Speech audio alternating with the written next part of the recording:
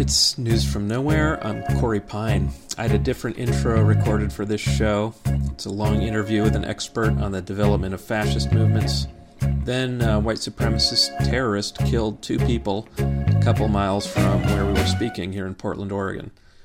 As it turned out, the killer was someone I had met a few weeks before at a free speech rally where he was throwing Nazi salutes and shouting racial slurs. It's a sad and frightening situation all around. I will skip recapping the headlines everyone has seen by now and just introduce my guest. He is Alexander Reed Ross. He's an instructor and PhD candidate at Portland State University. He's the author of a new book called Against the Fascist Creep, published by AK Press. Alexander is extremely well versed in the history of fascism as well as anti-fascism. And my goal in talking to him was understanding where we've been so that we can better understand and influence where we might be going. Here's Alex. Let's talk about your book, Against the Fascist Creep. So, briefly describe what it is, why you wrote it, and what you did to research it. So, Against the Fascist Creep is a book about the rise of fascism in the United States and actually throughout the world today, and how it occurs through the insinuation of fascist politics through the right wing and left wing, as well as just sort of hardline fascist groups. And obviously what people have done over the history of the 20th and this century to stand in its way. I had written a bit about, these sort of occult fascist, sort of weird marginal groups that were drawing left-wingers, anarchists, nihilists, into the same spaces with hardcore, boots and braces Nazi skinheads, and trying to organize national revolution or what have you against neoliberalism, against everything that, the left wing also hates. So it took me a couple of years to grind out. In the process, I ended up unearthing this prominent anarchist who it turned out was a fascist. And was this locally in the Northwest or somewhere else in the country? No, this was all the way in South Africa. But his name is Michael Schmidt. He had promoted himself as a leader of modern current of true anarchism, right? He kind of beat people over the head with what he thought of as the grand anarchist tradition. And so it was doubly shocking, that this sort of anarcho-Puritan turned out to be, a pan-secessionist, Duganist, fash. So that delayed your completion of the book, and then since it's just coming out, I imagine the Trump campaign was another sort of out of the blue thing that you had to incorporate, because you do tie it in to the history of fascism in general. Where it belongs, but it was one of those things, and the alt-right too, the alt-right, when I started writing the book, was really marginal. People weren't paying attention to it at all. And so, when the Trump campaign came along, it sort of made perfect sense in an odd and saddening way. But the alt-right was really what brought everything together. Let's just go right up to the present day, because I got in touch with you because I was working on an article for a local newspaper here in Portland about some of the right-wing groups that have been essentially touring the country, going up and down the West Coast, Seattle, Berkeley, more recently Boston, New Orleans, New York, to fight with leftists in the streets. These are usually framed as free speech rallies. The ones in Berkeley, I think it was about appearances by Milo Yiannopoulos and Ann Coulter, and student groups, I believe, wanted to no platform these speakers, and these right-wing street brawlers essentially showed up to, as they put it, stand up for free speech. But you place them in the context of a history of sort of an amorphous and constantly evolving sort of fascist ideology. Who are these guys? What do they represent? Let's just start with the assumption it's not credible that it's really about free speech, because they are, they are advocating things as well. They're not just opposing no platforming. They're also showing up with insignia, slogans, and all kinds of things. So who are these guys? For those who might be listening that might be under the misimpression that they are actually like free speech defenders. Yeah, I mean, these protests sort of started as pro-Trump rallies, which was kind of a difficult thing for people to swallow, right? Because he's already won. Why does he have to have pro-Trump rallies? But then after Trump bombed an airstrip in Syria, that made the far right quite angry, and so they changed tone from pro-Trump to free speech because they were being opposed anyway. And so now we have basically this sort of rump faction of Trump supporters who have taken off the Trump mask, and it's still Pepe the Frog, right? This is the alt-right in other appearances.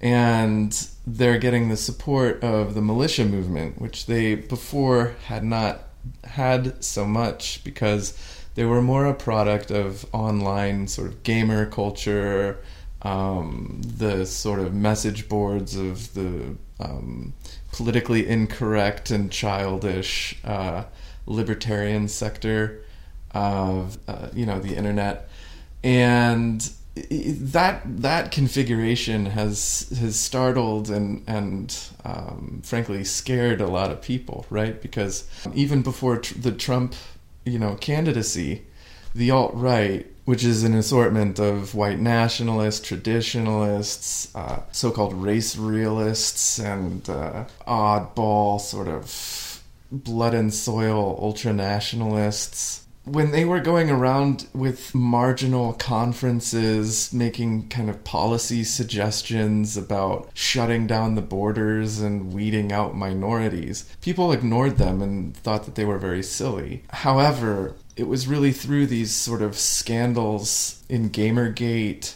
where feminist journalists tried to expose the misogyny in gamer culture and were responded to with not just hate speech, but rape threats and IRL in real life stalking and swatting, filing false reports to the police or emergency calls to get the SWAT team sent to people's houses, things like that. That kind of thing, yeah. Under the umbrella of supposedly innocuous trolling, right? For the lulz. It was all for the lulz. For the lulz, right? Yeah. Internet harassment, that kind of thing. So this campaign of misogyny snowballed, and that's where figures like Milo Yiannopoulos came out and started saying, we're against PC culture, this is totally fair, boys will be boys, if you don't want to get attacked by the bees, don't swat at the hive, And Milo and sort of Breitbart and Richard Spencer were able to corral a lot of this internet culture into a sort of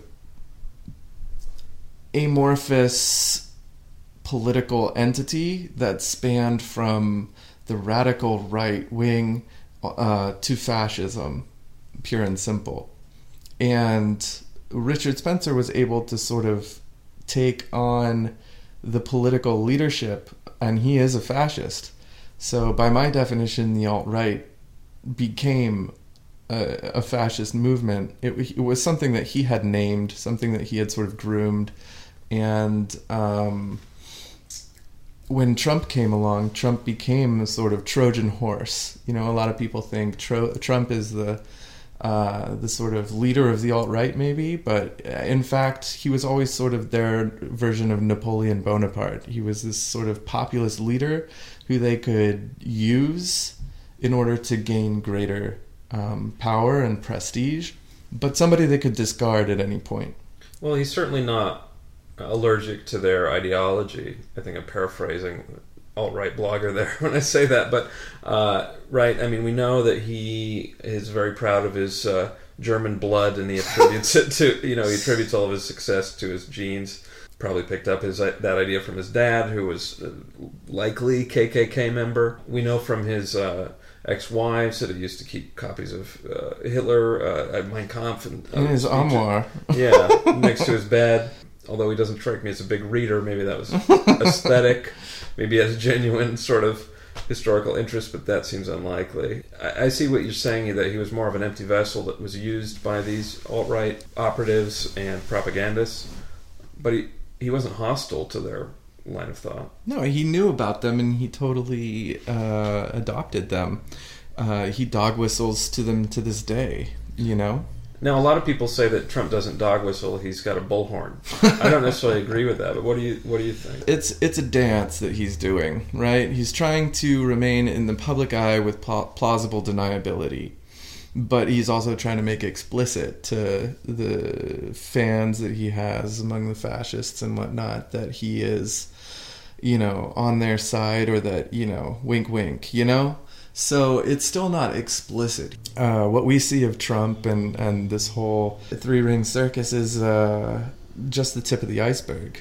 When you say, you know, there's more he could say, but he's trying to keep this sort of fascist part of his base on his side and moving along with him, I mean, are you talking about him, or are we talking about certain people in his administration? I mean, to what extent can we identify those people? Are we talking about the Breitbart crew, Bannon, Gorka, Stephen Miller? I don't know if he was from Breitbart, but he's definitely... he's kind of an old racist, right? Yeah, yeah. His views were known, I guess. Are those the people you're talking about, or do we not know? Well, I mean, it is true that there is a sort of split in his administration, right? And Bannon represents the radical right, economic nationalists, you know, things normally sort of associated with the conservative revolution, perhaps one would say, or this sort of populist radical right, welfare chauvinism, and xenophobia, certainly Islamophobia. All of those things that have, you know, to be fair, existed in Republican Party politics and Democratic Party politics to varying degrees for a long, long time. But Bannon, especially his strategies as a provocateur, I think, are what really kind of mesh with Donald Trump. You know, Donald Trump likes to be in people's faces. He likes to steal the spotlight. He, you know, is totally self-absorbed. And I think Bannon sort of feeds into that. But at the same time, Bannon's been sort of marginalized. Yeah.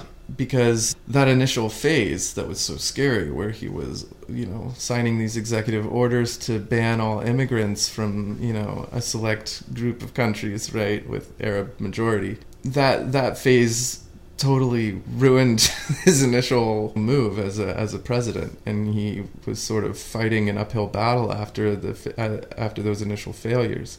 So I think he's moved away from that strategy a bit, although that doesn't necessarily manifest a change in positions. You know, it is interesting to see whether or not in his economic council, neoliberalism is gaining some more of a foothold than the economic nationalist platform. But we'll really have to sort of wait and see what happens with NAFTA. Gorka is kind of maybe out of the administration. You know, he's the Hungarian nationalist, Magyar. They said he was out.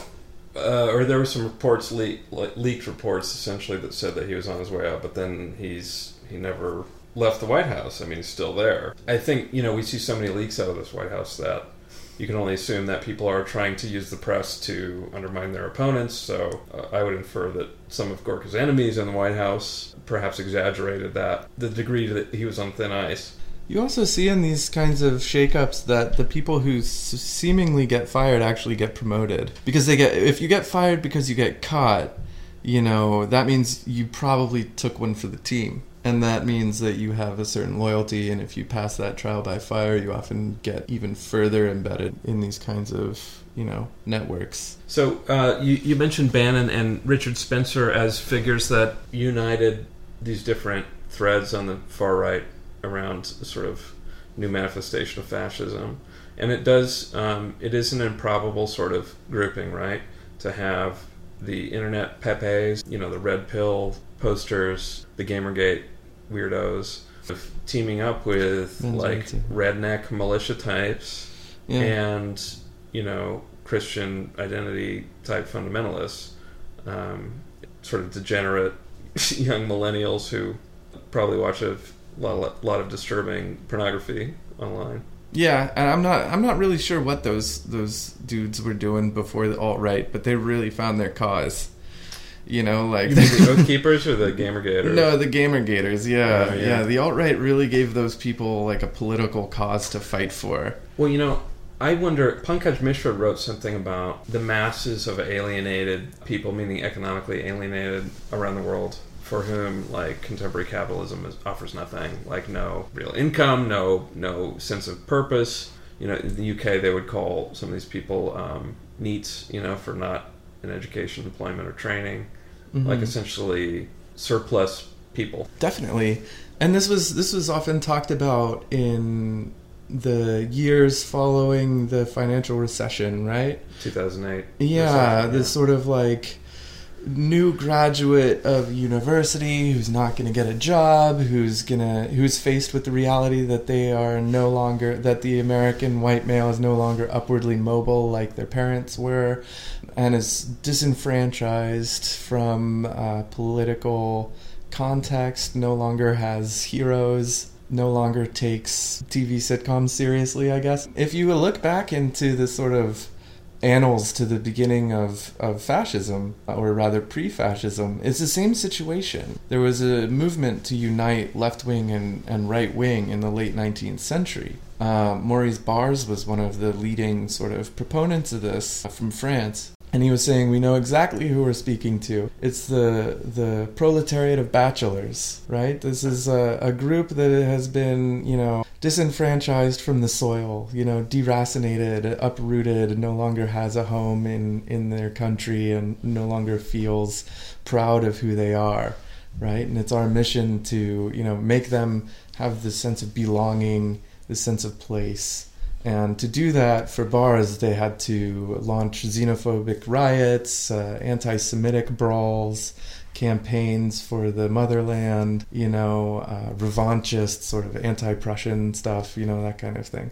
So this is late 19th century, so what, like 20 years or so before the Russian Revolution, but Marx's ideas are out there, well known, and there are proto-communist movements forming. Well, in the late 19th century in France, the communist movement was rather strong, although it was really anarcho-syndicalism that was prominent, as well as socialism. And what Barres tried to do was peel the anarcho away from syndicalism and replace it with nationalist, right? And it was that project with Charles Maurras of the Action Française that gave fascism its early character and content. It goes back to this era even in Germany, though. Earlier kind of manifestations of Hitler's party, the National Socialist German Workers' Party, was the German Workers' Party in contested land between Germany and the Czech Republic, which contained Bohemia, right? And there you have the Sudetenland between Germany and the Czech Republic, which is largely populated by Germans. And these were sort of German Bohemians who believed in a workers' party and the proletariat, but also believed that Germans should all be part of Germany, right? That they should organize along ethnic lines, whatever that means. So even in the pre-Nazi, pre-World War I times, there was still tendencies that very much aligned with what Hitler's party ended up formulating. And what were they drawing on for that ethnic sort of vision? Was it some sense of, you know, Christian identity? Was it sort of esoteric mysticism? What was the well that they were drawing from?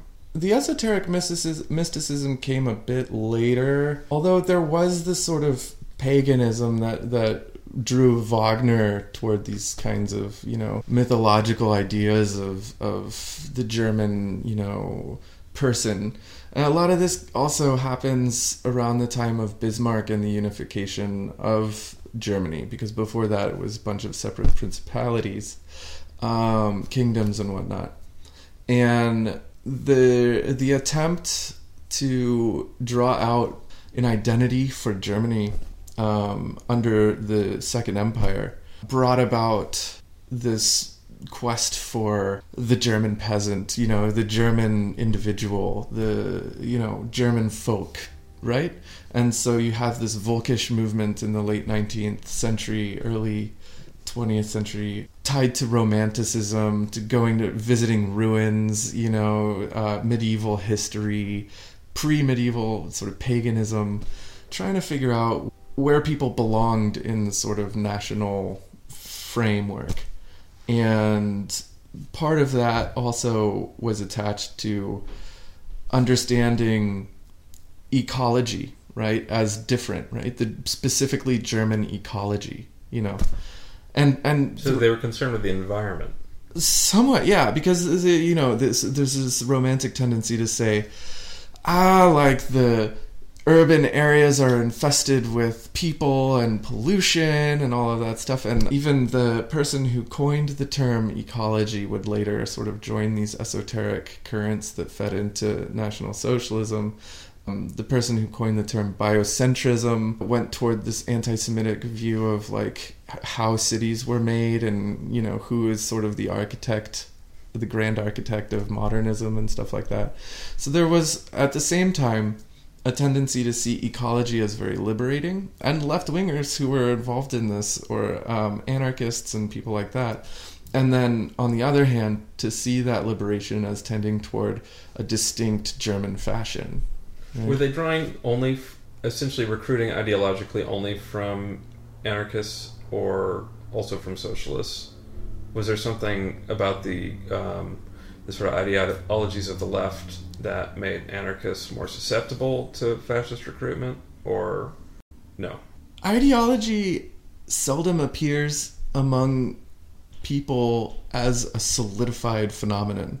Right? Ideologues are less common than people who attach their desires to particular political currents at a given time and then vote or something like that, you know, as their grand measure of political engagement. So it's not like everybody's comparing manifestos and like exactly, you know, deciding I agree with this but not this.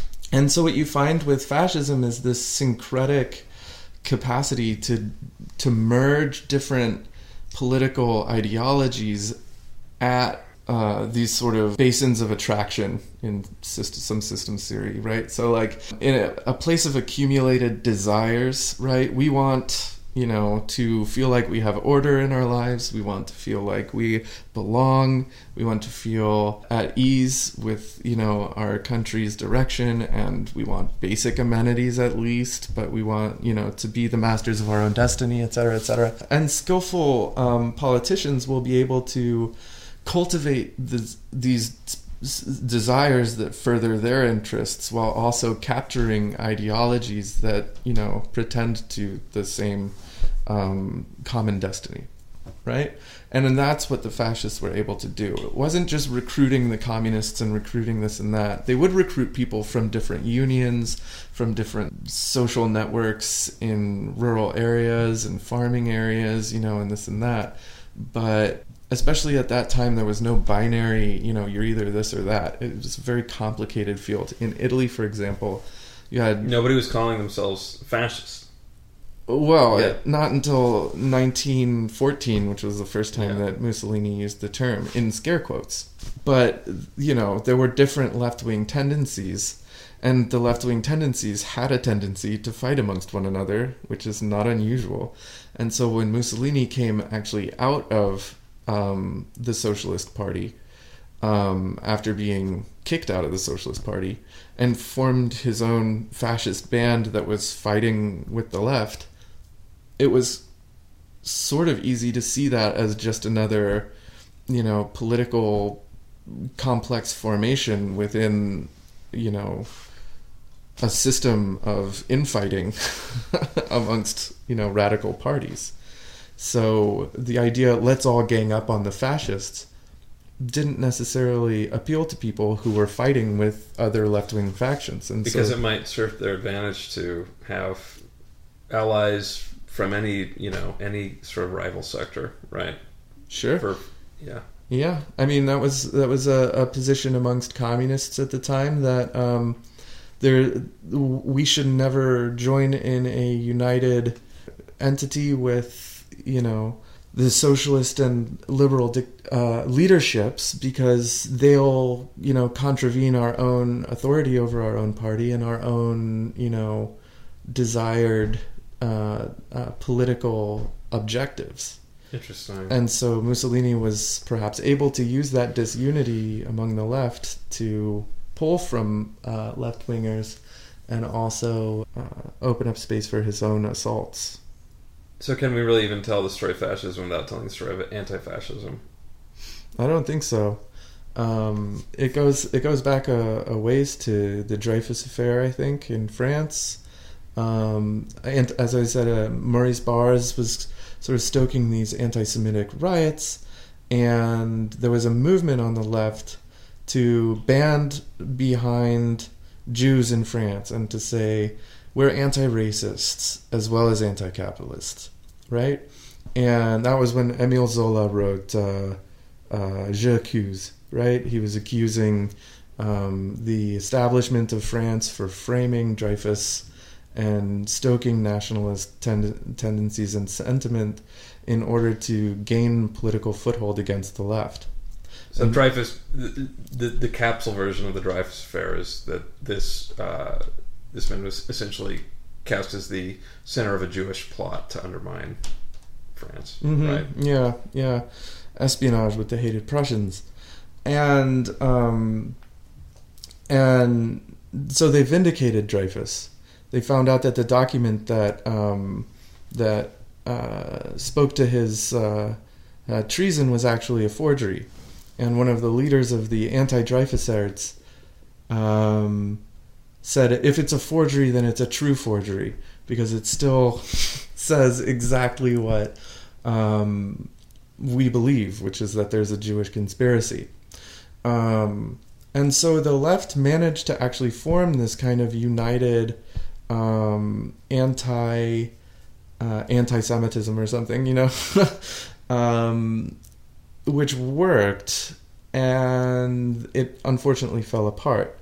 And the way that it fell apart was some people on the left started working with the far right, Charles Maurras, and envisioning this post-Republican, post-parliamentary system where the nation would unite under these mythological tropes of whatever the French nation is. And you would have workers' syndicates who are organized under the sort of the bosses and political bosses who bound themselves together in the national community, right? So in the interests of your union, your boss will be the president of your union, right? That kind of thing. This kind of doesn't make a lot of sense, but they were able to foster some degree of radical following because they supported revolutionary politics. They said, down with democracy, down with parliamentarism, down with representational government, right? We on the left and right both believe this. So they attacked the center. And that was really where fascism came about. And then in opposition to fascism, after Mussolini sort of, in a way, kind of stole the idea and became the leader of the movement. Because he was not the brightest guy, Mussolini, right? I mean, he was a very clever politician in his way, but he was not a deep thinker or some kind of scholarly mind. Well, anybody who ends their life hanging by their, feet at a gas station, surrounded by a crowd of enthusiastic, celebrators, you got to think, well, he must have made some wrong turn somewhere. But he was certainly not seen as an intellectual, let's put it that way. He was more of a womanizer and this sort of brute, He thought he was the biggest revolutionary on the block, but And he had a huge ego, and he liked to be photographed a certain way. Mm-hmm, of course, right. Of course. Called himself Il Duce, right? And he really got off on colonialism and war. His big thing was that we're all sort of leftists, but you know what? The left lacks the order and discipline it needs in order to mount a sincere revolutionary effort. And it's too divided. And so that's why he supported going to World War I. And then when they came back, he was saying, now we have a trenchistocracy, like a band of people who have been through the trenches, who understand military order, military combat.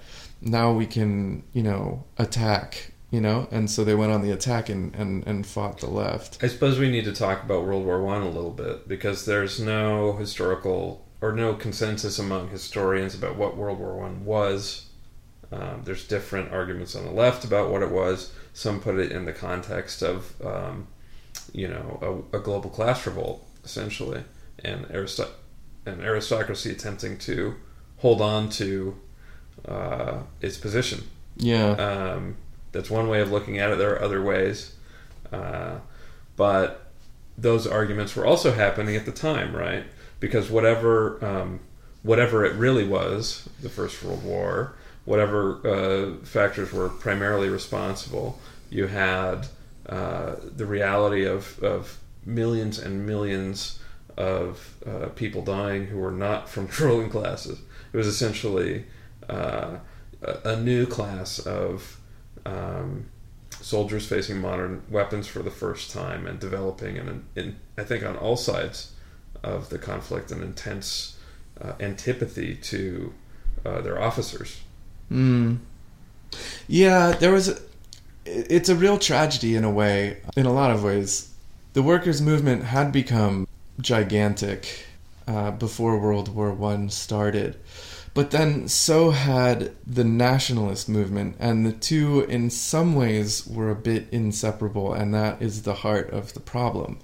You see, for example, Proudhonists carrying significant misogynistic ideas, Proudhon himself being anti-Semitic, Bakunin being anti-Semitic, and in World War I, the French side of socialists agreeing to the sacred union, nobody will go on strike, there will be no labor mobilizations, which is the opposite of what happened in the United States, where everybody went batshit crazy and was striking everywhere, especially in the Pacific Northwest. But in Germany, right, like famously, Kautsky's Social Democrats voted for the armaments and voted for entering World War I. It was catastrophic. And, right, the conditions were so terrible that despite the immense nationalism and the immense patriotism that I suppose people felt,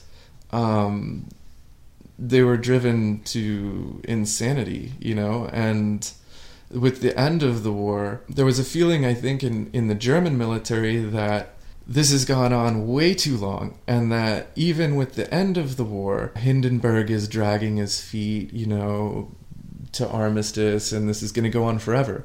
So the war was ended, some people say by armistice, and other people say by the mutiny that led to the revolution that toppled the Kaiser and sent the Bavarian king running, So it's, especially in Germany, for the German political system, this huge catastrophe that did foster, pretty significant backlash, revolutionary backlash, in fact. But, again, with the socialists, they immediately used their mandate to squash the communists to the left of them, making deals with the far right to stay in power. So you had, from the end of the war, with the establishment of the Weimar government, this precarious balance between ultra-right, patriotic veterans who thought, the war is still going on and it's against the socialists, really. Like, once we're rid of the socialists, we're right back in France, and the socialists who are just basically trying to keep the working class, happy enough so that they could remain in power. And with the Great Depression, everything was changed. It's really tempting to jump to the parallels to the present day from this point in the story, but maybe we should hold off for a little bit longer, because we've gone we kind of skipped over Russian Revolution, but you alluded to the stuff I mentioned, like communist revolts in Eastern Germany, which were crushed, and even those have almost been written out of the sort of mainstream history at this point. I think part of the reason we're having trouble in this country today talking about whether we're dealing with fascism in government and on the streets is the history isn't well taught. So it's probably useful to go over a lot of this stuff. Mm-hmm. And so what happened with the Great Depression then? I mean, did that energize these fascist movements we're talking big about? Time. Yeah. Oh, big time, yeah. Although in Germany, the situation's completely different from in Italy, right? In Italy, the depression was I think less felt than in Germany, and of course, in Italy, the fascists have already rolled into power by the end of 23. In Germany, at this time, the Nazi Party is sort of well known. They launched a coup attempt, the beer hall putsch, right? So the Nazis had sort of made their name through the beer hall putsch of November in 1923, but they were still a component part of a larger patriotic movement that included the Freikorps and the Steel Helmets and other groups that were basically an armed insurgency against the Weimar Republican system. They wanted to establish a second empire.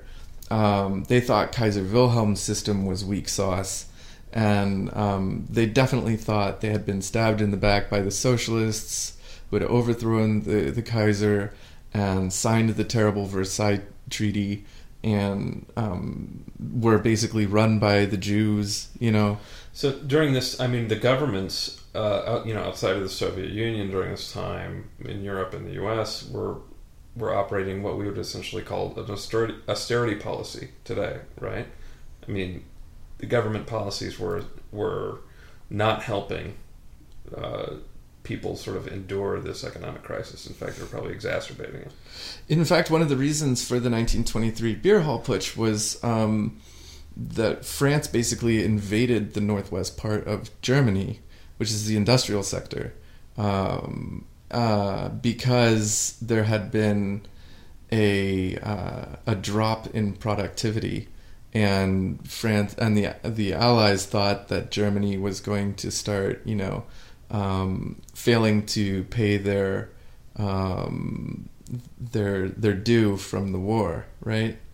And so that shocked people, right? And it led to an economic depression, in the early 20s. And then you have the Nazis sort of answering that resentment and that anger. And the rest of the patriotic movement at that time, which was basically doing similar things to the patriot movement of today. They were stashing arms, building these kind of compounds, making incursions against, like border watch against Poles, and things like that. So we do see like patterns developing, but it was the Great Depression that thrust Hitler really into the limelight. Along with Hitler's presidential bid against Hindenburg, because Hindenburg was, obviously not well received by the right wing by this point. He had done some agricultural reforms and things like that they felt betrayed by, especially the farming populists of Schleswig-Holstein. So when Hitler went up against Hindenburg, and it was obvious that the right-wing populists weren't going to, win, they dropped out of the race, and some said vote for Hitler, and then others said, don't vote in this one. We don't have a dog in this fight. And Hitler got a surprising number of votes, although he lost. He shocked, pretty much the world with how well he did. And you just see this, exponential rise in the amount of votes that the Nazis were getting. And they were promoting themselves furiously, feverishly. They were using all the mockery, all of the sort of like callous ridicule and humor, that Goebbels could supply. They were traveling by airplane, sometimes to several places a day, and they were just really rapidly organizing their base, taking full advantage of new media technology. Absolutely, that was available at the time. Absolutely, right? Radio. Yeah. They were printing all kinds of different newsletters, newspapers that were just pure propaganda. Not that there was anything in Germany at that time that we would recognize as sort of a fourth estate or type press. Everything was partisan in a sense, but there was something novel about their use of media. Certainly. It was pretty advanced, and you find that with the radical right populists, even in the years of Boulanger in fin de siècle France. You find this sort of mass production of political agitation, posters, mass-produced pamphlets and things like that. And they were speaking to multiple audiences at the same time, right? The whole pitch of the German fascist movement was as an ethnic workers' party, but at the same time they were pitching themselves to industrial leaders and political leaders of the old guard as an anti-communist force, right? Yeah. As sort of we're your best bet against the Reds. Yeah, who are naturally, all Jews or whatever. They definitely use that anti-Bolshevik specifically narrative, right? All the communists and socialists that aren't National Socialists are Bolsheviks connected to the, international Jewish conspiracy. So they represented the real, heart of German socialism, just like Wagner or whatever. And for Hitler, that was pretty meaningless. On the other hand, Hitler was not the undisputed leader of the party for a while. Strasser, Gregor Strasser, was the sort of second in command, and was much more interested in mobilizing that sort of national syndicalist idea that Maurras had presented in France earlier. And Strasser was a contender. I mean, at first Goebbels was in his camp and he was like, down with the petit bourgeois Adolf Hitler, was a quote from Goebbels at one point. But Hitler started making these deals. He created his own security force, right? Himmler's SS, and they brought in sort of fantastical conspiracy theorists, mythologist type people who were involved in the business community to create this sort of like inner circle. And Hitler was making deals with, former Reichsbank president and Schacht, and kind of cozying up to the corporate elites. And Strasser didn't like that one bit. His brother fled, basically, was cast out and went into exile, Otto Strasser. And Otto Strasser later became the leader of the sort of post-war fascist movement, at least ideologically speaking. But Gregor Strasser was murdered, right, in the Night of the Long Knives after Hitler came to power in 1933. The sort of extended purge that knocked off the leader of the SA, Ernst Röhm, as well as von Pappen's secretary. It's lasted for a while during the month of June in 1934. All of his strongest rivals from within the right. Yes. He believed, and there was perhaps reason to believe this, that Gregor Strasser and Ernst Röhm were plotting from within his own party, maybe to carry out some sort of palace coup or create a kind of a national front, right, that would involve radical right leaders, sort of conventional conservative leaders, military establishment, and of course them, against Hitler, who had taken over the party completely. And what was happening on the left at this time in Italy and Germany? Was there some new sense of uniting against fascist force that identified Bolshevism, but also the left as an enemy? By that point, the left had been sort of suppressed. Physically and... brutally, yeah. Right.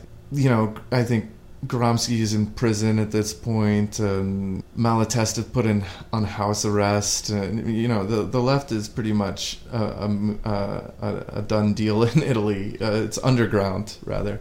In France, you have the Popular Front. There's the French section of the Workers' International, which turned into the Socialist Party. It was a different beast back then. And the French Communist Party, which was created after the Bolshevik Revolution. And those two forces sort of merged into a Popular Front, right, in 1935, led by Léon Blum of the SFIO, the Socialist Party. And they actually won, you know, surprisingly, perhaps, but they were leading France in 1935. And the far right was really at their heels. I mean, this was heavily contested parliamentary politics by the mid-30s. So, you know, the left was in power, but the right was by no means out of the game at that point. And of course, in Spain, the next year, the Popular Front was elected into power, resulting in a concatenation of events that led to the invasion of Spain by Generalissimo Franco and the Spanish Civil War. Which really is, you know, you could place it actually as the start of World War II. But at a minimum, it was a trial run. It was. I think you can, on the basis of a left versus right narrative. However, the real tragedy of the Spanish Civil War is that appeasement was still alive and well, you know? Or it was perhaps the beginning of appeasement. You have corporations sending fuel and support to Franco's armies while including American corporations. Texaco, yeah. While the governments of the U.S., England, and France sort of looked the other way. And these were hotly contested issues in France as well, because the Popular Front is in charge, right? And so there's this sort of underground network of military figures and far-right figures who call themselves basically like the balaclavas or whatever, you know, Kagul. And they went around like sabotaging and blowing things up and then blaming the left for it in order to pull people away from supporting the left in the Spanish Civil War and toward right-wing causes. And that was sort of an early progenitor of similar fascist groups that would emerge after World War II. And so the post-World War II, I think we can safely skip World War II from Spain through World War II, and now there's a period that is also less known in this country, which is, post-war fascism. Yeah. Which is pretty interesting, and which brings us right to the present day. And so, listeners may know that there was essentially an amnesty for Nazis program after the Second World War. Key, especially Nazi scientists and intelligence officers, Werner von Braun being the most famous, were recruited by the Allies, U.S. government especially. And, Germany was divided. Some of the leaders of West Germany essentially were people who had collaborated with Nazis or been Nazis. Not to judge the post-war policy one way or the other, but that's just what happened. But what happened, I guess, to people who were carrying the torch after the war? Apart from those that were recruited, essentially, to work as anti-communist agents for the West.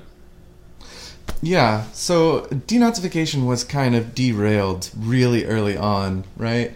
There was a second Nuremberg trial that was supposed to take place over the issue of the Battle of the Bulge and some war crimes that took place. But it was derailed by one particular Nazi named Aschenauer, and surprisingly perhaps McCarthy, the United States anti-communist, with the support and help of a number of other figures in the far right.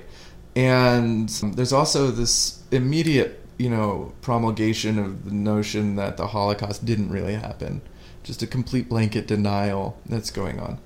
And you find this strange fellow who was involved in the Nuremberg trial named Francis Parker Yockey, who comes out with these sort of ideas influenced by an Italian fascist named Julius Evola, that the current fascist movement must be anti-NATO and by extension be sort of anti-imperialist in a way.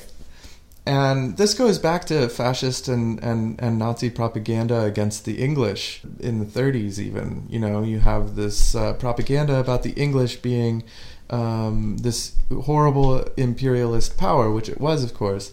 But naturally, the Italians didn't make a better go of it very well when they were, gassing Ethiopians and... I was gonna say Ethiopia, the record's not great. Yeah. So what Yockey and Evola... And Yockey was American. He was, yes. Yes, I think he was a Minnesotan, I want to say.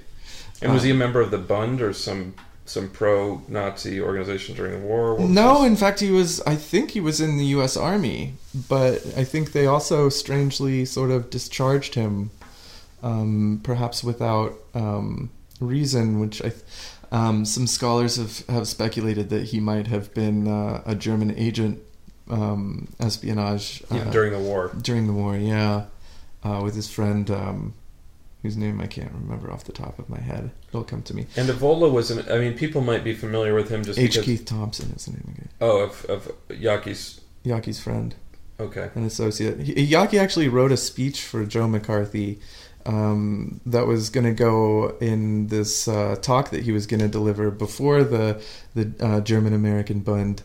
At least it's a successor organization after the war, and it was going to be floor managed by H. Keith Thompson, who was also a Nazi. But it was called off because people were raising a fuss about it. I mean, McCarthy was a dirty, dirty guy. Well, and McCarthy managed to turn the House Un-American Activities Committee. My understanding, it started as an effort to root out fascists from the military, and McCarthy essentially single-handedly turned it around to becoming an anti-communist.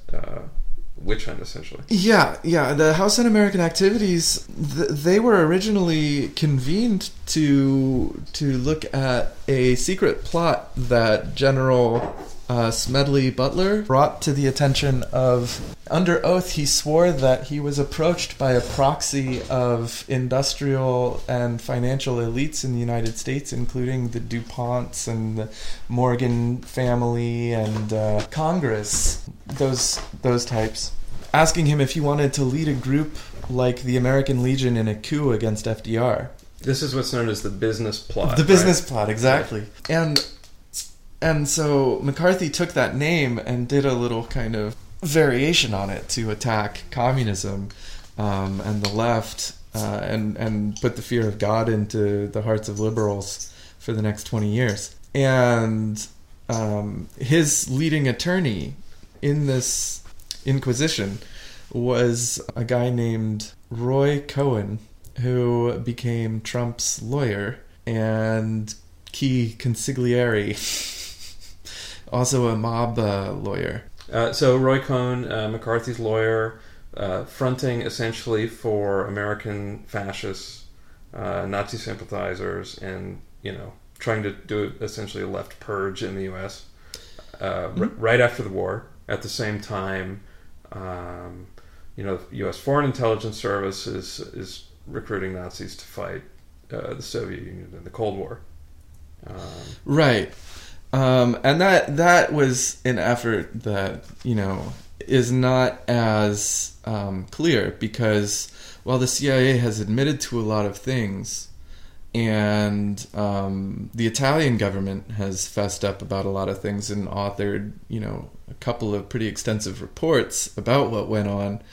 The CIA has not even replied to the Italian parliament with so much as a response about anything public regarding what's known as the Years of Lead. Because what the CIA did was it went directly to officials operating under Mussolini's government and brought them into the Christian Democrats, who would then go on to run the country basically for decades. And not just the Christian Democrats, of course, but the administration of the Italian government, the security and intelligence agency, and factions of the police department. And so what they were brought in to do initially was to derail the communist efforts at gaining electoral victories in 1946. And after that, they continued to meddle in politics. And as a new generation of fascists came up, influenced by Evola, esoteric spiritualism, and, We mentioned Evola, but we haven't really identified him, and we shouldn't assume that people know. He was a sort of aristocratic Italian fascist, although he denied being a fascist, right? He was more of a... He was also not a real aristocrat. So it was kind of a phony... Pretensions all around. Exactly. But he wrote books criticizing fascism from the right. I think that was actually a subtitle or a title of one of his books. And he was espousing a kind of traditionalism, essentially saying... aristocracy or monarchy was a superior form of ordering society, very strongly Christian and hierarchical, right? Imperial, samurai warrior code of honor, that kind of thing. Spiritual warriors, locked in a heated battle against really Jewry, the pollution and contamination of our ethnos, or our direct connection to the idea and cosmos and things like that. It was kooky stuff.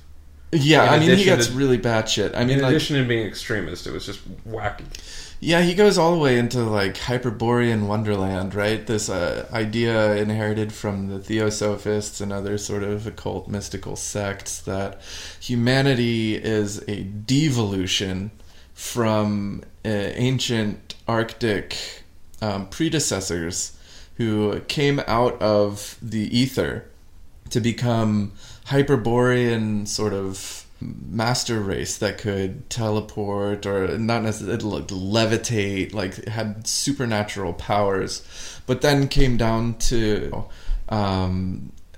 further south and became the Lemurian race, and still tied to mystical secrets, the Atlanteans as well, the giants, red-bearded giants. Yeah. And then eventually you wind up with the humans, who are kind of just this sort of despiritualized, material, mass, denigration of the spirit. But you have different races of humans, right? You have a more Hyperborean, descended race, or intermingled race, or chosen race. It's the Aryan people, which is not really a thing. Not really a thing. Something, it's made up. And then you add a sort of impure brown people, essentially, especially black people from Africa, and they're deemed the lowest rung of this racial hierarchy. So you have the spiritual racism. Yeah. And it was possible maybe for, a black person to aspire to mystical secrets and rise up in the racial spiritual hierarchy, but they're not endowed with it, right? So he has this spiritual racism that has influenced other people in the global south, for example, to say, no, I am actually connected to these spiritual mystical secrets, like Carlos Serrano, for example. Right. or Jason Giorgiani, the contemporary academic of the alt-right who runs a fascist press and is a Persian identifying as Aryan, essentially. So you know, some of the times that you see right racists talking about how they're not white supremacists, it's a fudge because they're talking about bringing all different kinds of people that the mainstream culture might not see as white, but fit into their sort of mythology of having this pure, essentially alien descended or some semi-divine pure race. Yeah, right? Yeah, exactly. Which is directly linked to the idea. It's kind of a Gnostic sort of phenomenon. It's very bizarre. Yeah. So we've got Evola and Yaki as sort of the cross-Atlantic torchbearers. Well, and then Perón. I mean, like Perón's people. Not necessarily. I mean, Perón himself was a little bit sort of ambiguous in his own politics, although he later identified as National Socialist in a letter to a well-known Nazi named Jean-François Thiriart.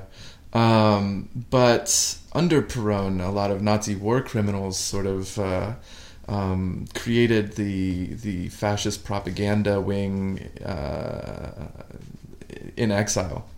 People like Johann von Leers, who later, you know, went over to Nasser's Egypt to become Nasser's propaganda minister, because Nasser really loved that anti-Semitism stuff. Getting increasingly sort of ambiguous toward the Soviet Union as Stalin sort of adopts this socialism in one country, and you see the bureaucratic processes lock into place, and some nationalist currents rise up in the Soviet Union. And so you wind up with increasingly sort of developed fascist movement growing up, which by the 60s had not only integrated itself within governments of Italy and Germany, but also developed these sorts of nuclei, right? These sort of also thought of as groupuscules, right? These small cells of, you know, maybe 150 people dispersed around, causing a lot of damage to the left, you know, breaking up meetings or even infiltrating meetings. And then in 1969, there's this explosion in the Piazza Fontana in Milan, and it's immediately blamed on the left by the members of this fascist network within the Italian government. But the people who carried it out were fascists who were plotting what became known as the strategy of tension, influenced by Evola, in order to create chaos within the social order that was germinating pro-left-wing sentiment and draw people toward the state and draw the state to the right. And this was not necessarily novel to Italy. It had been conducted in Greece earlier by the time of the coup in 1967. It also had its sort of gestation period in the interwar years of the Cagoule, which I mentioned earlier, and also the secret army organization in France, the OAS, which was fighting to keep Algeria in the French Empire, and later plotted the assassination of Charles de Gaulle. So, you know, by the 70s now, there's this network of fascist groups running around, blowing things up, killing lots of civilians, and fighting the left in this sort of internecine war. With uncertain, I mean, they're not. It's not like they're in a vacuum, though. I mean, they have some support, some institutional support. It's still murky. Like, this is recent history. We don't know all the details, but like they're clearly getting financing from some intelligence agencies and perhaps some industrialists.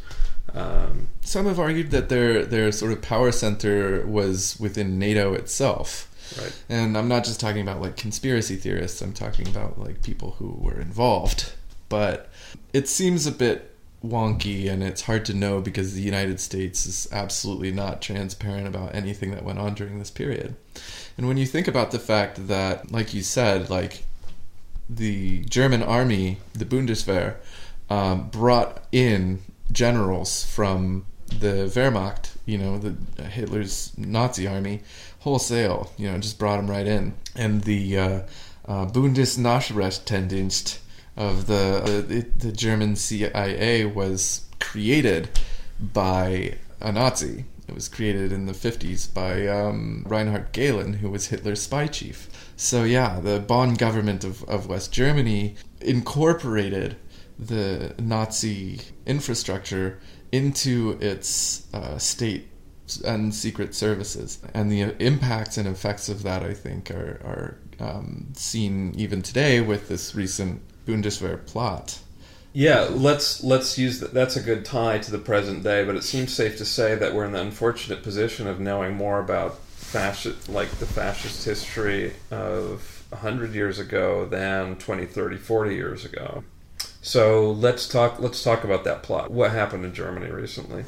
Well, it seems to be something very characteristic of the years of lead, and this sort of tactic, or rather strategy, of drawing people to the right by launching an attack against infrastructure, civilians, and blaming an enemy, a common enemy. And in this case, it was a member of the Bundeswehr who was plotting a terrorist attack in Germany that would then be blamed on a false identity that he had created for himself as a supposed Syrian refugee. Fitting into a whole universe of propaganda about refugees importing terrorism and instability and, raping the white women and blah, blah, blah, blah, blah, all of it. Like for years of this stuff. Absolutely. And if you skip along the narrative that we were discussing there, in the 80s, for example, when the Soviet Union was falling apart, the Bundeswehr basically formally dissolved any disconnection that they had previously had to the Wehrmacht, and pretty much openly embraced its past. Sort of this narrative of Germany having a guilt complex was, prominent. And then into the 90s and the 2000s, there are these publishing companies that start churning out far-right propaganda marketed directly to the military, And so there are these networks within the German political community that are trying to infiltrate and trying to propagandize to the military and turn them toward, this third positionist, or at this point it's the fourth positionist, geopolitics, which asserts that Merkel's government is betraying the German people. It's weakening the military purposefully, and it's bringing about the decline of civilization itself by drawing in immigrants by the hundreds of thousands, maybe millions, and, intentionally diluting the ethnic stock of Europe. So an attack which some white right-wing German army officers, acting presumably in a small group, but we don't really know how many. I mean, there were some reports that the officers that got busted were frequenting a lounge in Strasbourg where there was, Nazi propaganda on display. This was like an officer's lounge or something, presumably not official, but some kind of side club. So we don't really know, how many people they might have been representing in their plot. But the purpose was to undermine Merkel by showing that the refugee policy was, as their propaganda said, weakening Germany in some way. Yeah, well, we also do know that a lot of this propaganda that's being inserted into the military world is being produced by Duginist networks. There's one particular journal called Zwirst. So we need to establish Dugin. Yeah. So this is really where we have the bridge from the Cold War Nazi movement in Europe to the modern Nazi movement. And it really is Dugin who kind of brings us around.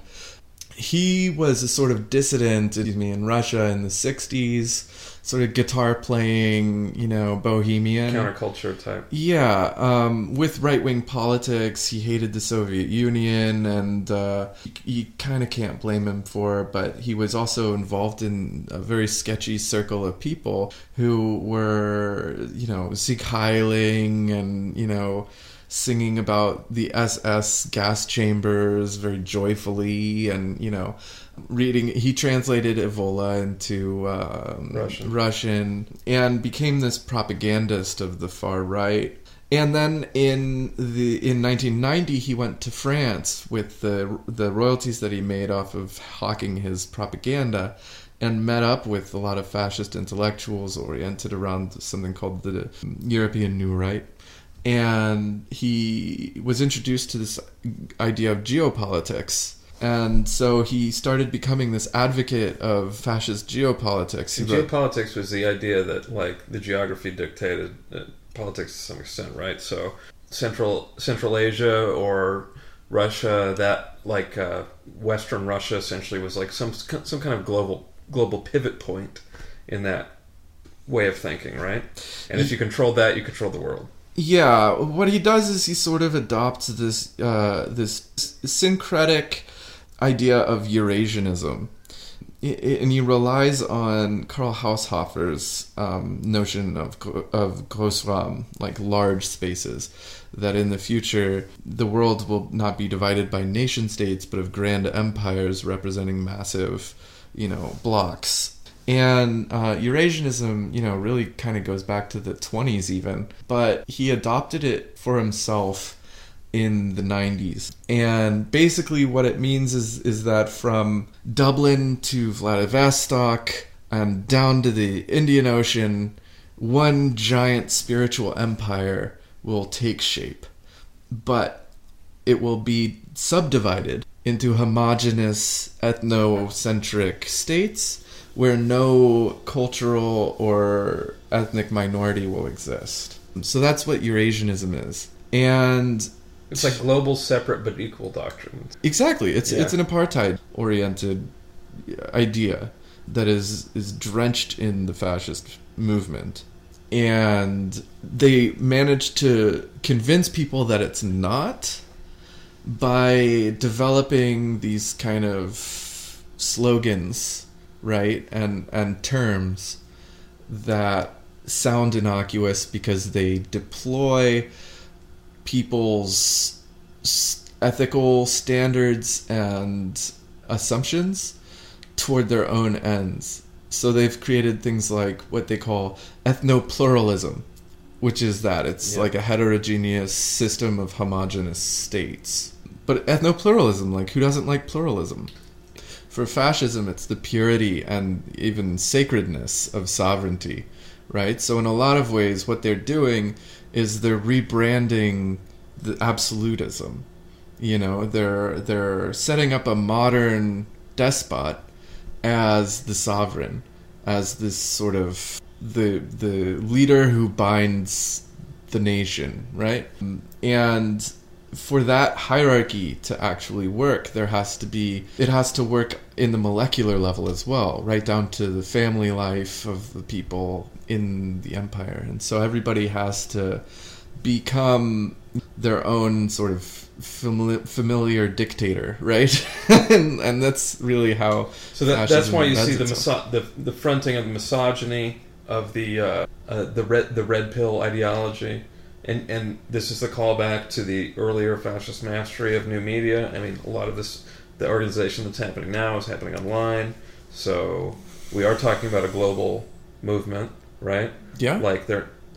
So that's why sites like 4chan and Daily Stormer and the Rebel Media and all of these sites, Breitbart, why they're so important, because if you do read them, you're plugged into a whole set of references and a whole set of different niche funnels to get you to the core ideology. Sure. But if you're not plugged into that, it's completely invisible to you. And so when a gang of fascists shows up in the town square and says they're doing a rally for free speech, there's really nothing in your frame of reference that would lead you to question that. Although, when you look at Alexander Dugin and his networks, I mean, his chief translator is Richard Spencer's wife, right? And his publishing company in the English language is Arctos, run by Bourjani, right? Yeah, who Right. is Iranian. I mean, because he sees, Duginism as his sort of, as what's better for him. Like, the whole idea is that the end game is basically Constantinople. Like, flipping Constantinople back into Orthodox Christianity is basically the end game for Dugin. That's what he wants to see happen. He doesn't like, and Russia doesn't like, NATO's presence in Turkey. And for this reason, and for the reason of, obviously, like, the Syria conflict weighs pretty heavily on the far right in terms of what Putin wants, what the United States wants, and so on. And so you find these geopolitical battles incorporating parts of the left in the United States as well, which is anti-war. And the Duginist sort of reservoir of media networks from, Dugin appears on RT, his biggest supporters and ideologues appear on RT, they appear on Sputnik, Russia Insider, the Duran, there are all of these different networks where people get their information that, play host to Duginist theories. So there's this massive crossover that especially Richard Spencer has exploited. And so when you see, like, these patriots appearing in the town square or what have you, it's hard to say, like, wow, this is, like, part of a much bigger, puzzle that involves a lot of different, agents throughout, political geography. It's hard to, come to that conclusion when you just see a Pepe flag or something like that. But. Well, and to tie it back to what we're talking about from the period, the early 20th century period, I mean, the reality is they're showing up with guns. They're showing up with the stated intention of crushing any leftists that they encounter. So where does this put us in terms of historical parallels? I mean, right. when we see somebody like Steve Bannon, White House advisor, who's flaunted his appreciation for Evola, and Dugin, and Moraz, and what? Charles Moraz. Oh. Sorry, excuse me. No, that's okay. What do we make of this? How can we? Are we in the midst of a fascist terror campaign? Undoubtedly. And historically it suffices to just look in the United States at the origins of the militia movement. Right? The interwar period in the United States, people weren't exactly messing around with fascism. I mean, the American Legion presented itself as the American Fascisti in the 1920s. By the 1930s, there were numerous groups, one of which was the Silver Shirts, which was especially prominent in the Pacific Northwest, just like the Klan had been in the 1920s. And then after the war, one of the regional attaches for the Pacific Northwest among the Silver Shirts crossed over and created this group called the Minutemen, which had a militia group. From there, you end up with Posse Comitatus, which was started actually in Portland, by these circles. And with Posse Comitatus was basically exploiting rural anger and aggression in the Southwest and the Heartland, where the farm crisis really hit hard. They were strongly anti-Semitic and linked through a network of fascist groups and radical right groups linked to Willis Carto, who was a Yaqueist, Francis Parker Yaqui again. And Posse Comitatus, one of their legion, Gordon Call, was gunned down in 1983 after killing some marshals, and I believe he died in some sort of shootout or fire or something like that.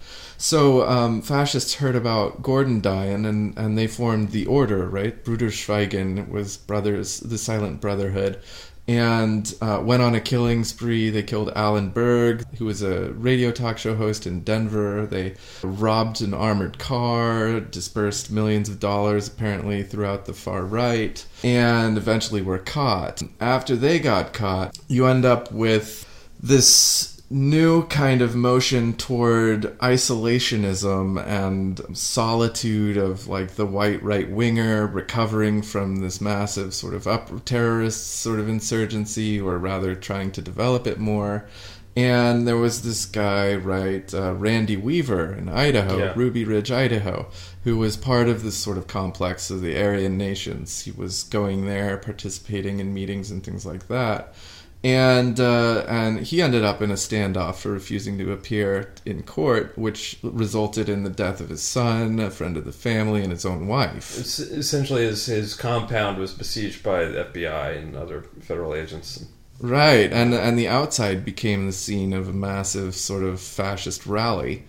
So after and this was around the time frame of the Branch Davidian raid down in Texas and Tim McVeigh's That's exactly right. City bombing. Tim McVeigh saw those two things, Randy Weaver and the Branch Davidian siege, as a step too far. He saw it as, now it's time to fight back, right? And he had the Turner Diaries, which is a call to a civil war in the United States. It's a plan for civil war, essentially disguised as a novel. As a novel, yeah, written by William Pierce from the National Alliance, who was a member of the Wallace campaign in the 60s. Or at least the group had been a member of the Wallace campaign. He kind of took it over from the outside.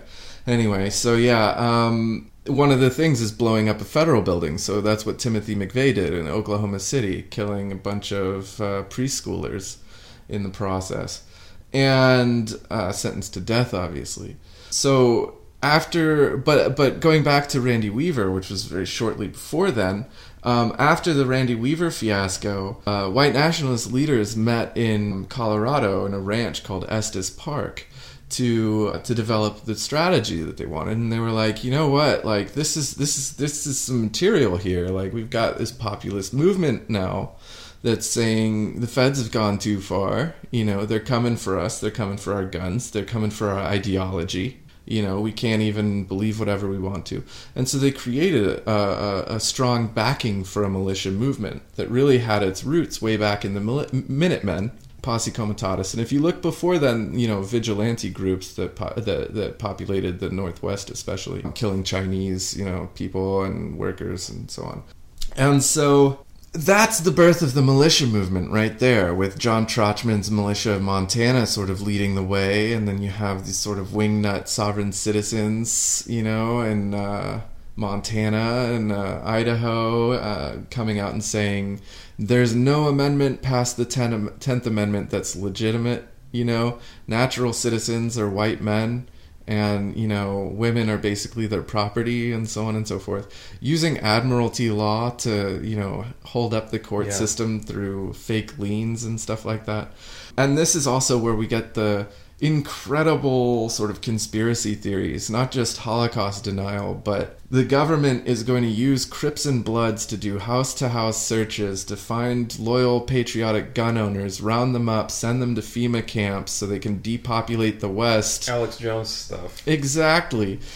Alex Jones appears, right, during this time as kind of this sort of leader among the AM radio conspiracists and so on that had been prominent ever since the John Birch Society days. Yeah, his roots are in the John Birch Society. And initially, you know, during the 90s, he doesn't front that stuff as much. It's more in a spirit of mischief or fun that he's promoting these conspiracy theories. And they're not as overtly political as they are today.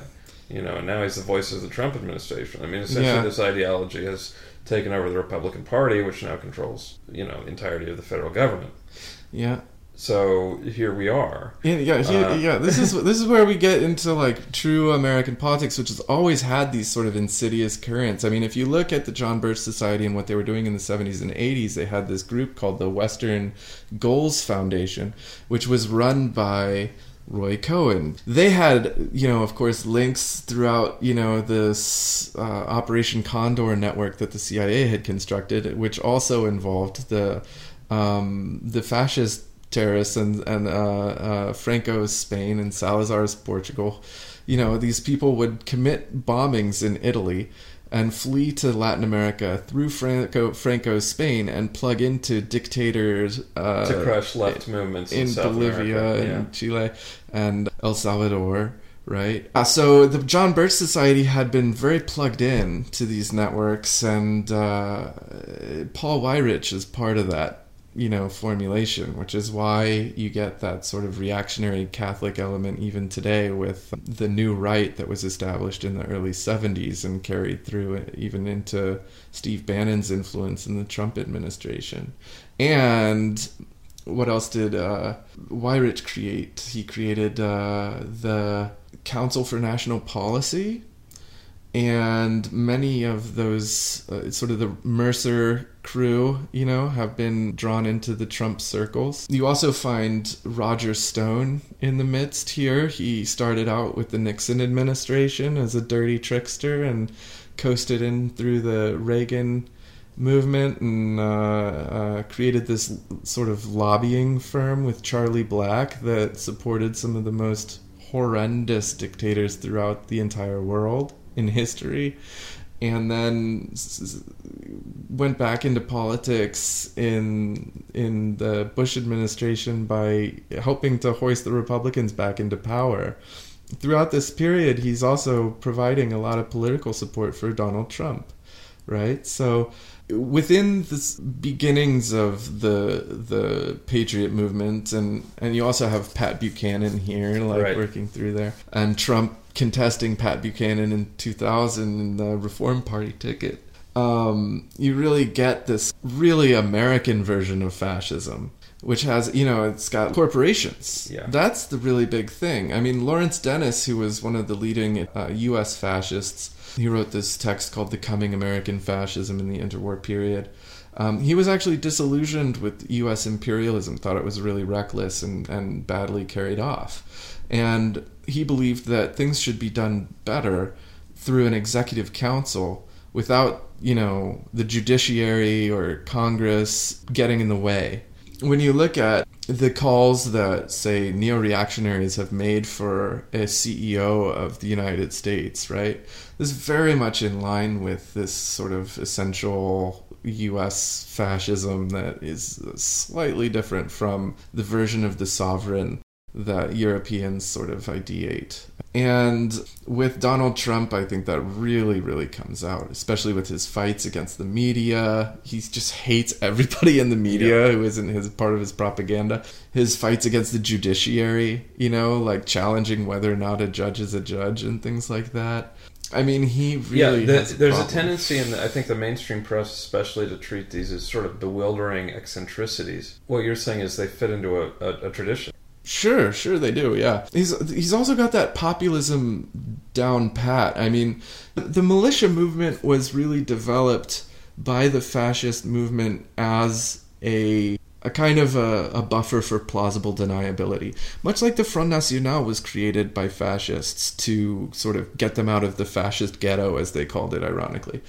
In the US, the militia movement is supposed to use the sort of radical right, vaguely maybe anti-racist attitude in order to gain publicity for right-wing causes and secure, gun rights, of course, for themselves so that they can continue to be a paramilitary force for the far right and the interests of fascism. And this really is where those parallels can be drawn to interwar Germany with the steel helmet and eventually the Nazis. Because what you really have there is this insurgency that undermines all the basic assumptions of Republican democracy. And it's a presence that does that through direct action by actually protesting a conservative regime from the right because they don't agree with the basic uses of power and the basic manifestations of power in everyday life. That, I really believe, goes back to that sort of patriarchal psychology. The disagreement with interracial couples, the hatred of watching, gay men kiss, or the disgust at seeing people of color in positions of power. It's this affective state of resentment that forms the basis for the ideological structures that come to pass. And I think that's why fascism is able to gain all of this syncretic ideological homogenization, right? You have like socialism with elitism and ultra-nationalism, and, you know, you can be like a Nazi Maoist. Those have been around. Jean-François Thiriart was considered a Nazi Maoist along with Franco Freda and Claudio Muti. National anarchists, you know, coming Yeah, I've out. seen some of those pamphlets. I mean, that might have been what you were alluding to at the very start of our conversation about sort of fascist recruitment of anarchists. And because I've done some reading about the national anarchists. I mean, these are it lines up almost 100% with the Identity Europa, sort of Richard Spencer universe of ethnic nationalism. And, Yeah, interestingly enough, tied directly again to that period of the Years of Lead. This guy named Roberto Fiore, who was a member of Terza Opposizione, was suspected of participating in a bombing of a train station in Bologna, which was, I think, the most destructive act during the Years of Lead. So he fled to England and took up with members of the National Front, a fascist party, in the early 80s who were disenfranchised and wanted to create a new ideological movement. So they created the Official National Front with Nick Griffin, who became a prominent fascist politician. And a member of the Official National Front was this guy named Troy Southgate. And Troy Southgate broke off into his own faction, I think it's the National Revolutionary Faction or something like that, where he increasingly advocated entryism. In other words, you go infiltrate an already existing autonomous social movement and sort of try to take it over from the inside or dismantle it if it won't turn fash. And he says that he infiltrated the Stop Huntington animal cruelty movement, and he infiltrated the Animal Liberation Front, you know, these kinds of things. And he, with Thiriart and this guy named Christian Boucher in France, and the American Front, James Perazzo in the US, they created this group called they nicknamed it the International of Mailboxes, and it became the European Liberation Front in the 90s, which then joined with Dugin and Dugin's network, and it became basically Dugin's network. And through that network, these ideas of national anarchism have really emerged as sort of, we don't need the Republican democratic system and representative democracy. All we need is our own communities based on ethnic lines with traditional family values, or rather natural hierarchies, you know, that date back to ancient pagan sort of oneness with nature. And the crunchiness on the left is an entry point, right? Yeah, exactly. Yeah, and that's been a real sort of turn since the anti-authoritarian turn of the left in the 1960s. The end of the 60s, well, really in the 70s, there was an effort even in Italy to create the Hobbit camp by fascists in order to sort of remake their image. But even the German Green Party had started out with significant fascist leadership, and which was rooted out by like students and leftists, but it was still significant, and it has its roots in the Volkisch movement, right? So part of entryism was this idea of seeding the sort of parliamentary political sphere for a fight in a culture, you know. So Definitely. this is why you saw the fascist, anti-fascist fights in the 80s and 90s happen in punk clubs, right? I mean, this was where youth culture was happening. So in the aughts and the 2010s, we saw Gamergate, right? That's just why gamer culture was significant. This is the largest entertainment industry in our culture now. And it's all the kids are doing it. It's not just some kind of D&D nerd thing anymore. It's like pretty much every teenager, every elementary school kid, and adults is playing engaging with video games in some way. So it becomes this important sort of cultural, political battleground.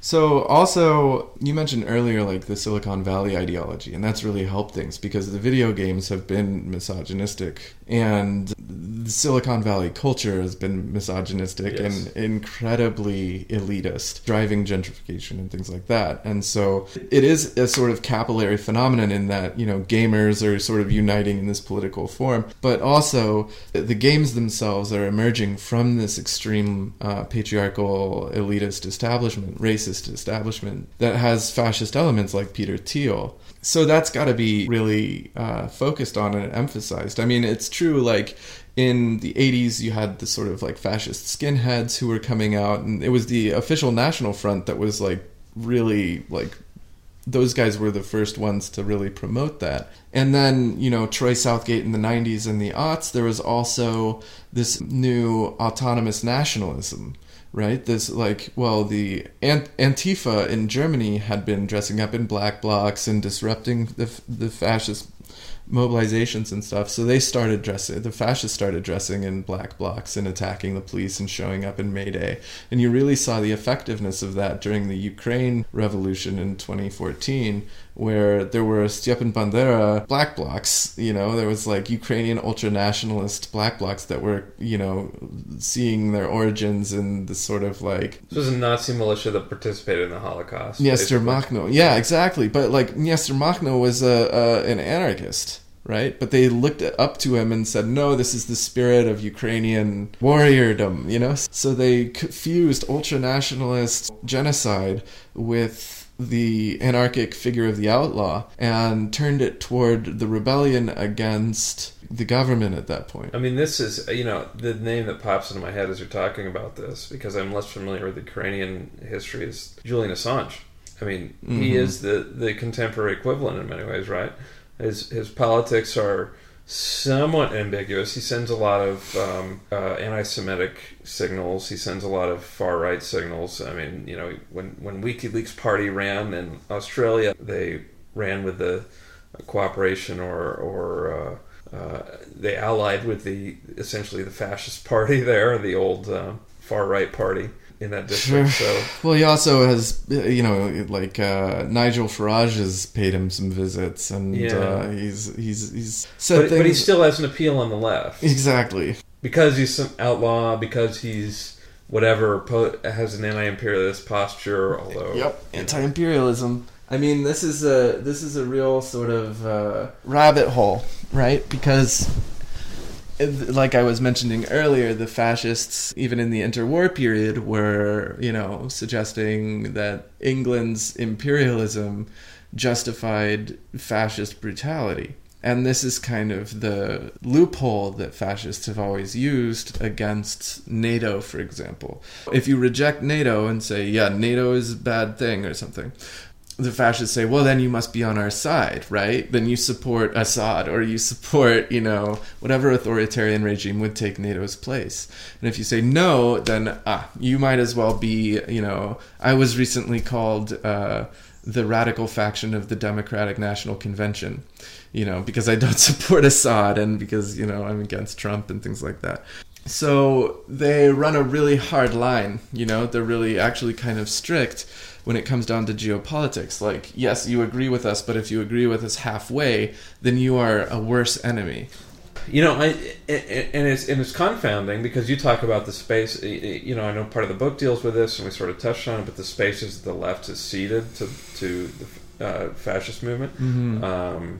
You can't talk about Trump without talking about his appeal and the points that he made, even during the campaign. I mean, certainly even myself, I found myself saying, well, he's right about that once or twice, and he said a few things that I think resonate. Well, he said a lot of things that resonated obviously profoundly with large numbers of Americans, but he also spoke some taboo truths. Certainly. And it still allows him to pick up some de facto defenders on the left, when it comes to American foreign policy or, the corruption of the Democrats. I mean, decades. Mm-hmm. Those are legitimate subjects. They were essentially taboo and he broke the taboo. But for some reason, like you said, it's still zero sum. Like, people feel like you can't both opposed Trump and acknowledged that some of what he said about the Democrats was true. Mm-hmm. Or even like he actually sort of, this is why fascists really liked him.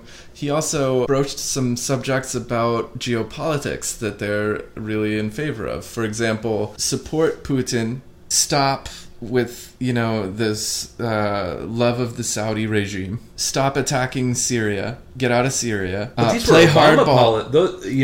Not Putin, but sure. Saudi and Syria, that was essentially the Obama administration's policy. Sure. In a less forward way, but which is why I think one of the big mistakes that Obama made, and I think that might have been part of the hubris of being in office for 8 years, is that he played into the oppositions. And I don't think he finessed, foreign policy very well. He basically handed the Kremlin Eurasian antipode on a silver platter, and Putin ate it right up. I mean, Putin was saying things like the civilizational world has to unite, saying like we won't have any more ethnic minorities, and expressly discussing Eurasianism and saying we are a culturally homogenous nation, which in Russia is just, people haven't talked, that's been untrue for more than 1,000 years, You see both sides like locked into this almost Hegelian battle of oppositions, making each other worse and worse. And then Trump comes in and effectively sort of, in a way, maybe capitulates to Putin. And the fact that so many people agreed with him on the left, I think, marked a true failure of leadership in left politics, because nobody stood up and said, actually, some people did, but they were shouted down. Here's what she's saying in terms of policy, like it or not. She's talking in policy terms. Let's actually think about that. Here's what he's saying in terms of geopolitics and ideology, which we maybe agree with or don't, right? But the thing is that was the opposition. Nobody discussed policy during that election. Everybody discussed scandal and ideology. When you talk about the failure of left leadership, I don't even know where to start with that. Because the Occupy movement, which was probably the beginning of the resurgence of left politics in the U.S., was avowedly non-hierarchical, it disavowed leaders entirely. Yes. Which I said even at the time was a huge mistake. I think a lot of people have come around to that point of view, but you still see the idea that to be a leader is to be some kind of traitor to the left, because it's like the left doesn't want power in the U.S. There's still this sort of like comfort in powerlessness, this sort of fatalism of like, well, if we never have power, we can never be wrong. And you certainly see liberals in the U.S. have essentially broken with the left almost entirely. You see a sort of awkward dance the Democrats have with the Sanders wing of the Democratic Party, but at the same time saying he's not really Democrat, so they they don't have to own it. Yeah. And also, in very prominent spheres, particularly on the East Coast of liberalism, allying with the likes of Milo Yiannopoulos and saying that free speech on campus, meaning only free speech for Nazis, Right. That's the only context they ever talk about it, is a core value. It's hard to know who to blame for the failure of leadership on the left. The Democrats, certainly. McCarthy. Well, right. So there's an extent to which it's left leaders have been destroyed. The CIA. well, it's hard to say. I mean, to the extent, certainly, in the 60s you did have strong left leaders, Martin Luther King. Lots of people pointed out that he was assassinated not long after he started, linking his racial justice argument with an economic justice argument. Mm-hmm. And an anti-war one. And then COINTELPRO against the Panthers, from 68 and into the 70s, probably still today. Earth First was, entrapped a couple of times. Judy Berry's car was bombed in that really twisted case in Oakland. And then there's the Green Scare in the 2000s. I mean, there's been some serious political repression in the U.S. that has made the left scared for good reason. to actually organize, strong positions. Well, it certainly has been underground. I mean, the real left, to the extent that we can talk about that in the U.S., essentially has been underground for the last 30 years. I mean, there's a lot of what we've been talking about. I was going to ask you, I mean, why is it still underground history? Mm-hmm. It's not like it's not documented. It's just not really talked about or taught. Mm-hmm. The most innocuous explanation is capitalist liberalism in the U.S. was really pleased with itself and had a narrative that was very flattering and, just didn't bother looking at what the right was doing in the post-World War II period. Or, the relationship of the left and right and liberalism in the pre-war years. It was just a bit too unpleasant, so let's just focus on we kicked the Nazis' ass. Yeah. There's also a libertarian current throughout the U.S. history that has rejected sort of a formally organized left-wing presence ever since the Socialist Party, I guess. Well, libertarianism, I mean, has become like over the last 40 years became like the dominant ideology, right? I mean, I think more people that describe themselves as liberals. Even people on the left, like this idea of libertarianism holds like a lot of appeal. Yeah. Because of our own, sort of national mythology. Yeah, it also goes back to the New Right in the early 70s where the Koch brothers gained a significant foothold in politics through, not just ALEC or whatever, but the Cato Institute, and funding patriot movement type stuff through the Wise Use movement, pro-industry, anti-environmental stuff, as well as eventually the Tea Party, right? Yeah, which, right, is like kind of a flowering of, I mean, this is really where the militia movement, which had picked up a lot of those fascist undercurrents, comes out of the underground and re-enters sort of electoral politics. Yeah, it's also where, they start saying that true fascism is the liberals. The fascists are really liberals. They more socialist than nationalists, or, we're not nationalists, we're conservatives, and, don't look at this, fascist guy over here who just shot up, a synagogue, look at the liberals, they're the real big bad guys. I saw somebody on Twitter, one of my mutual followers, it was sort of taking some schadenfreude in this obnoxious Guardian reporter, Ben Jacobs, getting attacked by a Trumpist Republican in Montana. And, you don't have to like everything that Ben Jacobs writes to say, hey, that's kind of screwed up. Like, this Republican did not body slam this guy because he didn't agree with his articles from a left materialist analysis. It was because he was like a Jewy reporter guy, and he didn't want him in his office asking him questions anymore. Yep. Like, bottom line. Mm-hmm. So if you can't unite on stuff like that, I don't even know. Oh yeah, well, I mean, there's a clip of a fascist being punched on French TV by this guy named Alan Sorel, and some leftists were sharing this, like, yeah, punch fascist always, but they didn't realize that Alan Sorel is also a fascist. So it's like, come on, y'all. I mean, I realize you like the kind of like tactic or strategy or whatever, but like sometimes you have to look a little deeper at the agents and the agency involved, right? And we need to realize and figure out what's best, in the short and long term. And often that's not as clear cut, and it's not as ideologically pure. We have to react to the way that history is taking shape. We can't just say this is the right way to go. People have to be flexible, and they have to understand conditions as they're happening, instead of just sort of, like you were saying, reading off of a textbook answer to all the guidelines, that somebody wrote down 100 years ago. Yeah, or even arguing, about Trotsky and Stalin, like it's like contemporary stuff, like it's past, it's over, like let's deal with now, Yeah, it's always kind of sad to see this kind of thing again. We're back to where we kind of started with this Montana stuff. It really is kind of like a referendum on people's values and principles.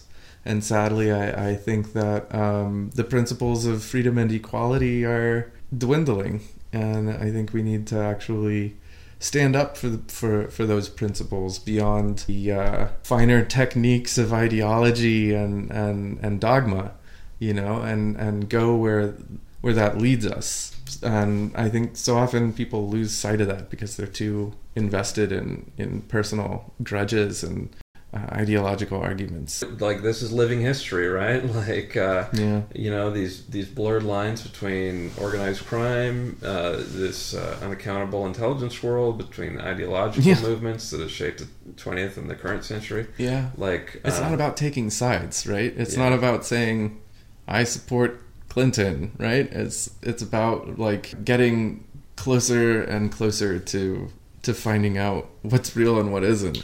Well, this is the facts are on our side, which is why, even if you don't agree with, like, a particular publication or reporter that's getting, assaulted now by thugs, seeking political power, like, you might not want to cheerlead their beatdown, because, like, ultimately the facts will help. Yeah. To the extent that people are paying attention to them, that's another issue. Anyway, this is a good place to wrap it up. This is a good talk. That was Alexander Reed Ross, author of Against the Fascist Creep. Thanks, Alex. Again, I'm Corey Pine. This has been News from Nowhere. I'll catch you again soon.